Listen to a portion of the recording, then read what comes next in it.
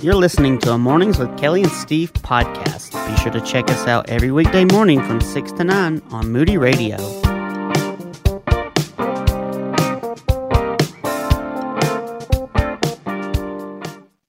Nancy Fitzgerald of Anchors Away Biblical Worldview Ministries. Good morning to you, Nancy.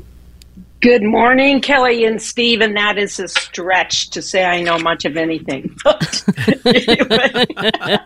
I'm looking forward to our conversation, that's for sure. Well, you have posed a very good question. I think one that often gets overlooked when we read the Christmas story and we turn to our pages of the Bible, and I think we just take it for granted. We don't really ask this question, but why is it exactly, do we believe, that God would choose Mary specifically? Yes, and that clear answer to that is only God knows why he chose Mary to be the mother of Jesus, but he revealed much through the scriptures that teaches us about the character and the nature of Mary and how she chose, to live.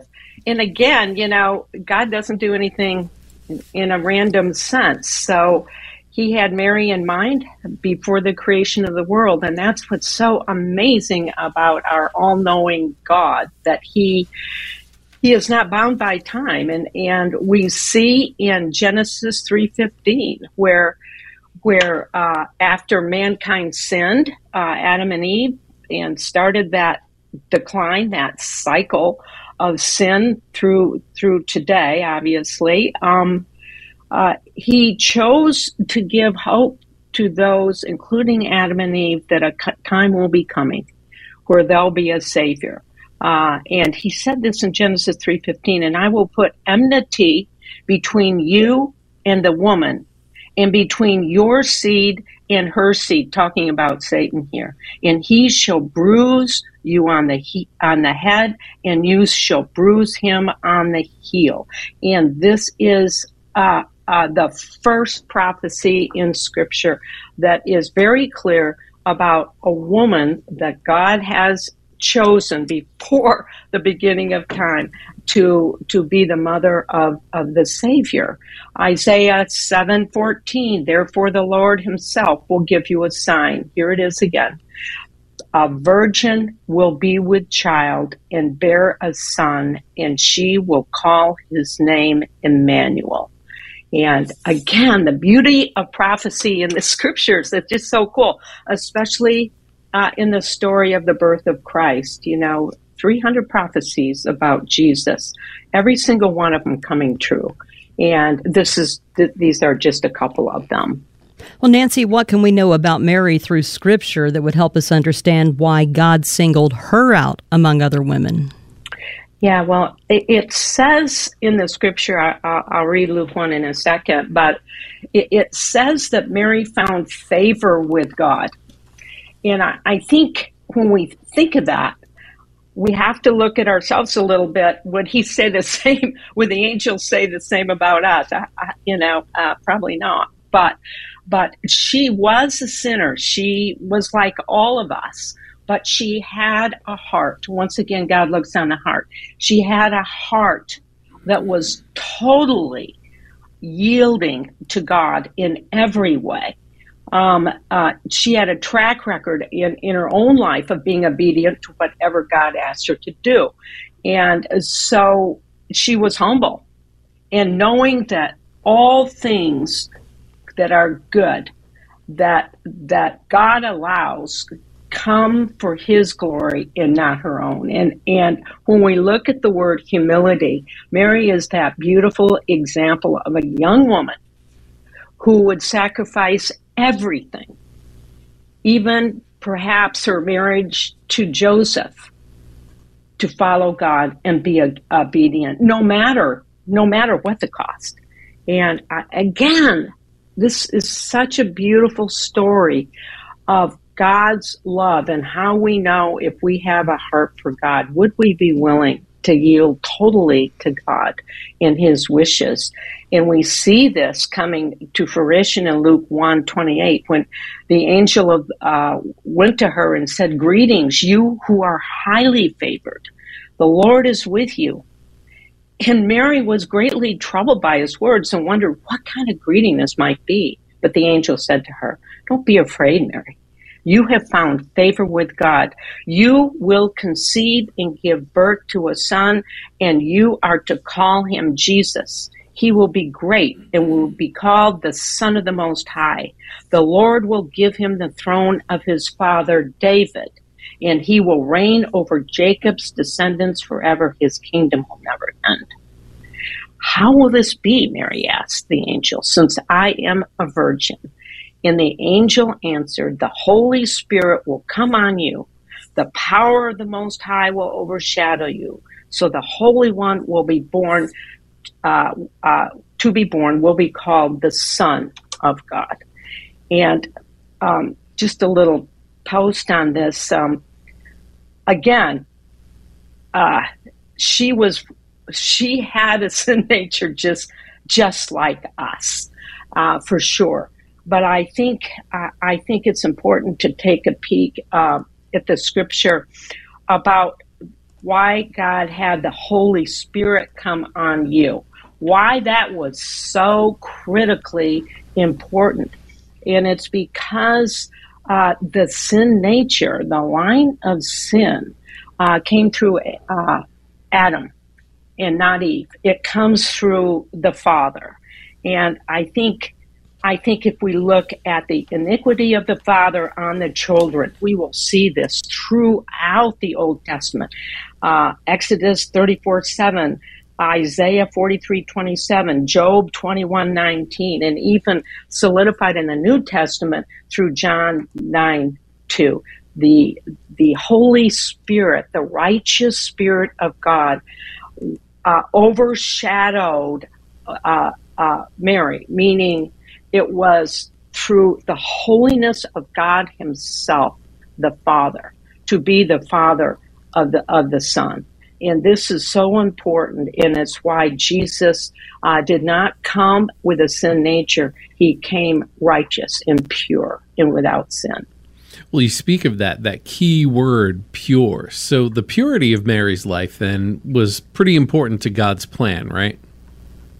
You know what? I think, especially in what we're reading in the news and hearing that's so distressing, God places a very high value on women and on the purity of woman, and how important that is to God. Might not be to our culture, but it is to God.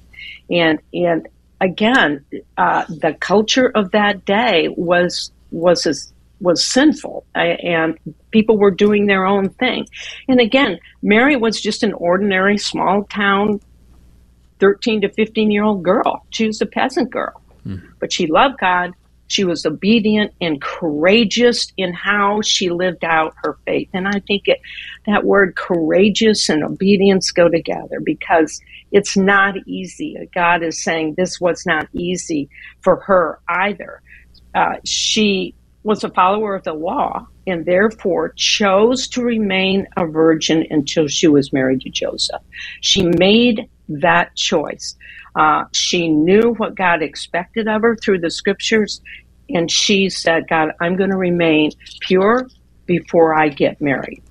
So being a virgin was extremely important, again, because conception of God's Son must be by the Holy Spirit for the reasons that we just talked about. And so we see the plan of this that goes way beyond our understanding sometimes.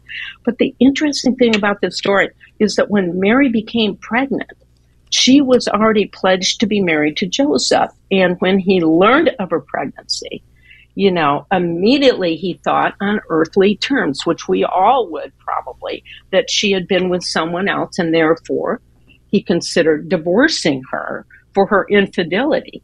And God interceded by sending an angel speaking directly to Joseph. And I love God the Father being being so sure that his plan of the birth of Jesus was going to happen, and it was going to happen as he has planned.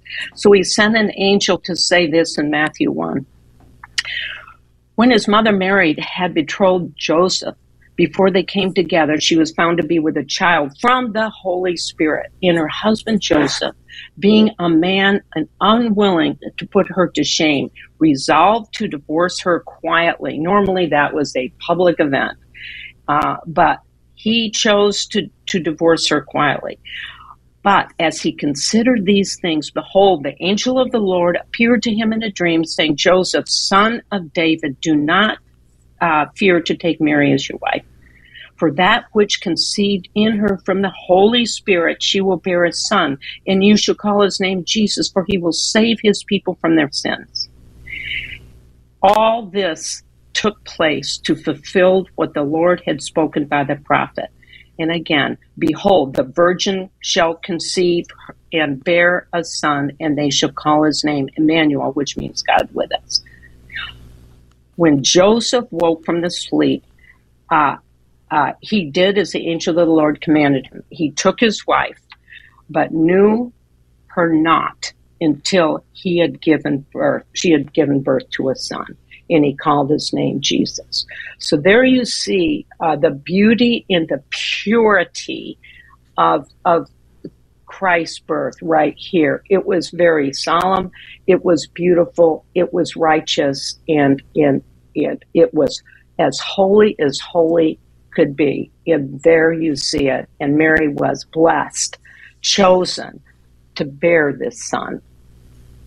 I love reading about, what you've done for us here today, Nancy, and reading about Mary's life in general, because her life seemed so simple. You pointed out that she was a peasant girl, but I think there are things that we overlook in that, and I'd love for you to tell us more about the life that she lived, because I think that we tend to overlook some things about her, because you talk to people in church sometimes, and maybe, I'm not going to say this is just me, because if I've had these thoughts, I know other people have had these thoughts, especially when you first become a Christian. You see people around you maybe that you admire in church, and you start thinking, well, I've got to be a super Christian like that person to please God, but that's not true. I don't think Mary was necessarily a super Christian. She was just very faithful.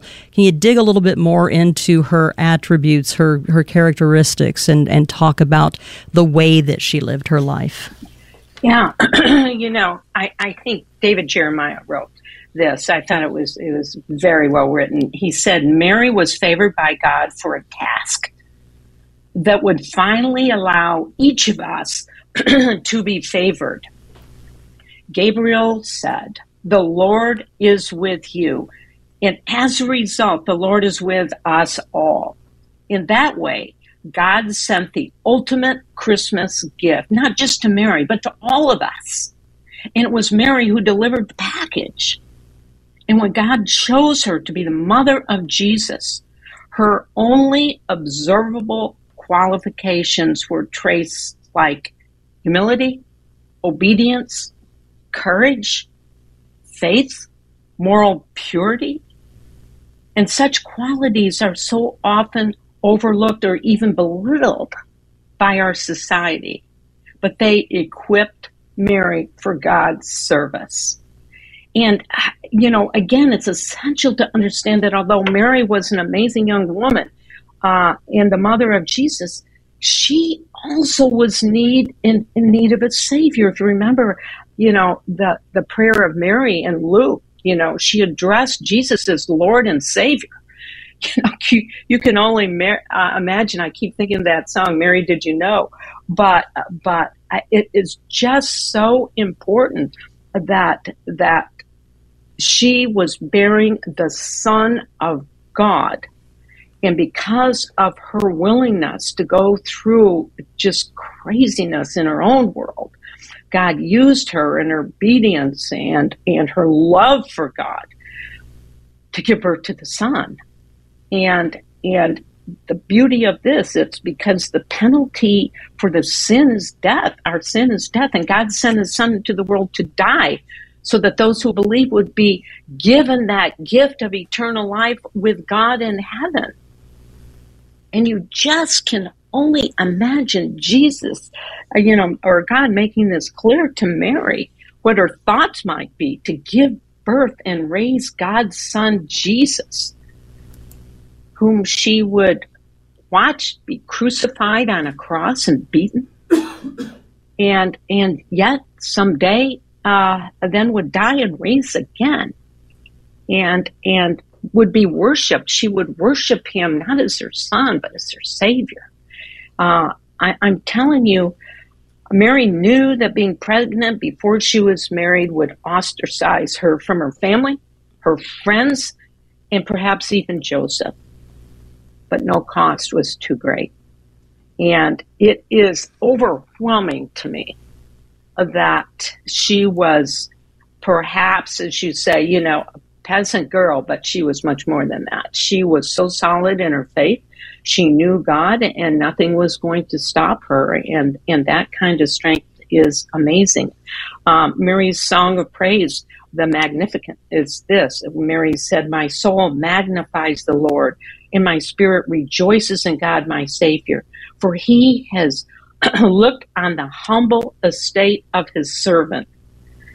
For behold, now on all generations will call me blessed. For he who is mighty has done great things for me. Holy is his name, and his mercy is for those who fear him from generation to generation." That's Luke 1:46-50. And what Mary was very much aware of is that through him, generations, you and I, are saved. And we can become God's children because the obedience of Mary. So clearly, why did he choose her? I think he chose her to have the honor for her obedience and the love of God, the honor of being the Savior's mother. And I think perhaps the most telling sign of Mary's response was to Gabriel when she said, "Behold, the maidservant of the Lord, let it be to me according to your word." Let it be according to your word. And that revealed her heart. Yeah, a peasant girl, but a girl who was going to let nothing stop her if God has chosen her to do such a thing. And I think she said, the attitude is, how could I be so blessed, God, that you would choose me to this? Although she faced being ostracized from everyone. If you recall, she was by herself when she gave birth to Jesus. There was no maidservants there because she was ostracized.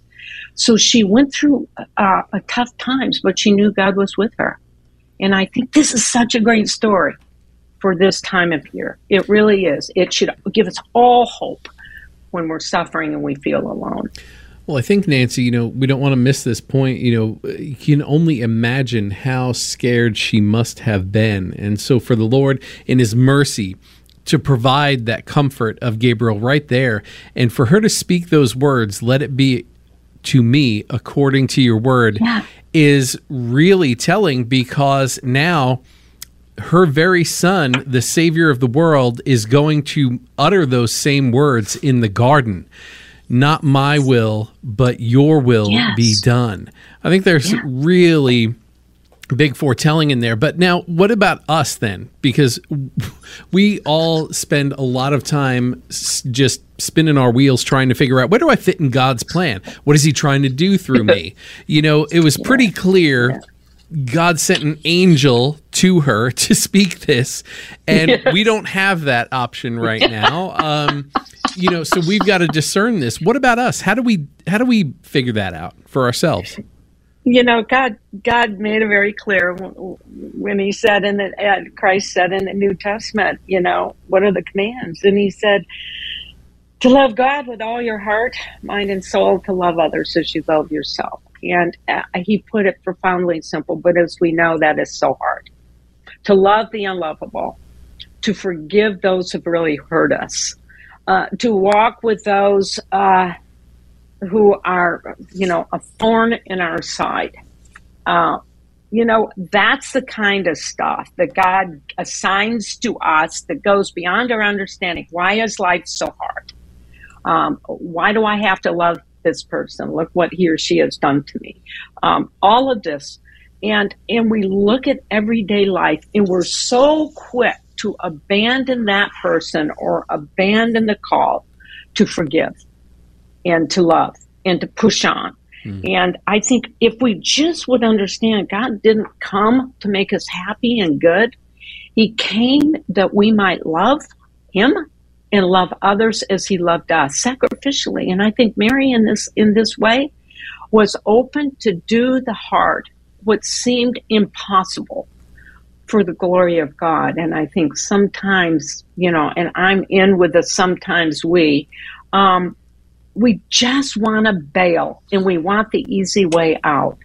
But I think when we stand before God someday, and he asks us what we did with his son, it's through the son that we can do the impossible, which is to live every day for the glory of God, no matter what he calls us to do. And I think calling us, honestly, I'd be anxious to know what you guys think about this, but I think the hardest thing is calling us to forgive those who have hurt us and intend to hurt us and have no feeling of regret or remorse, and to keep on loving God and loving those people that they might see Christ in us. And for me, I think that's one of our hardest tasks, to love those that hurt us. What about you? I agree that it is hard because I can get really angry when I'm hurt. But then I think for people who are gifted with mercy, because as soon as I see the person, that is something that God has given me, and I will joke about that sometimes. When I've talked to people about that, don't you know I'm trying to get a good mad on. But then you looked at me, and I looked you in the eyes and realized you're also made in the image of God. We're both broken, and all I've got for you is mercy and love.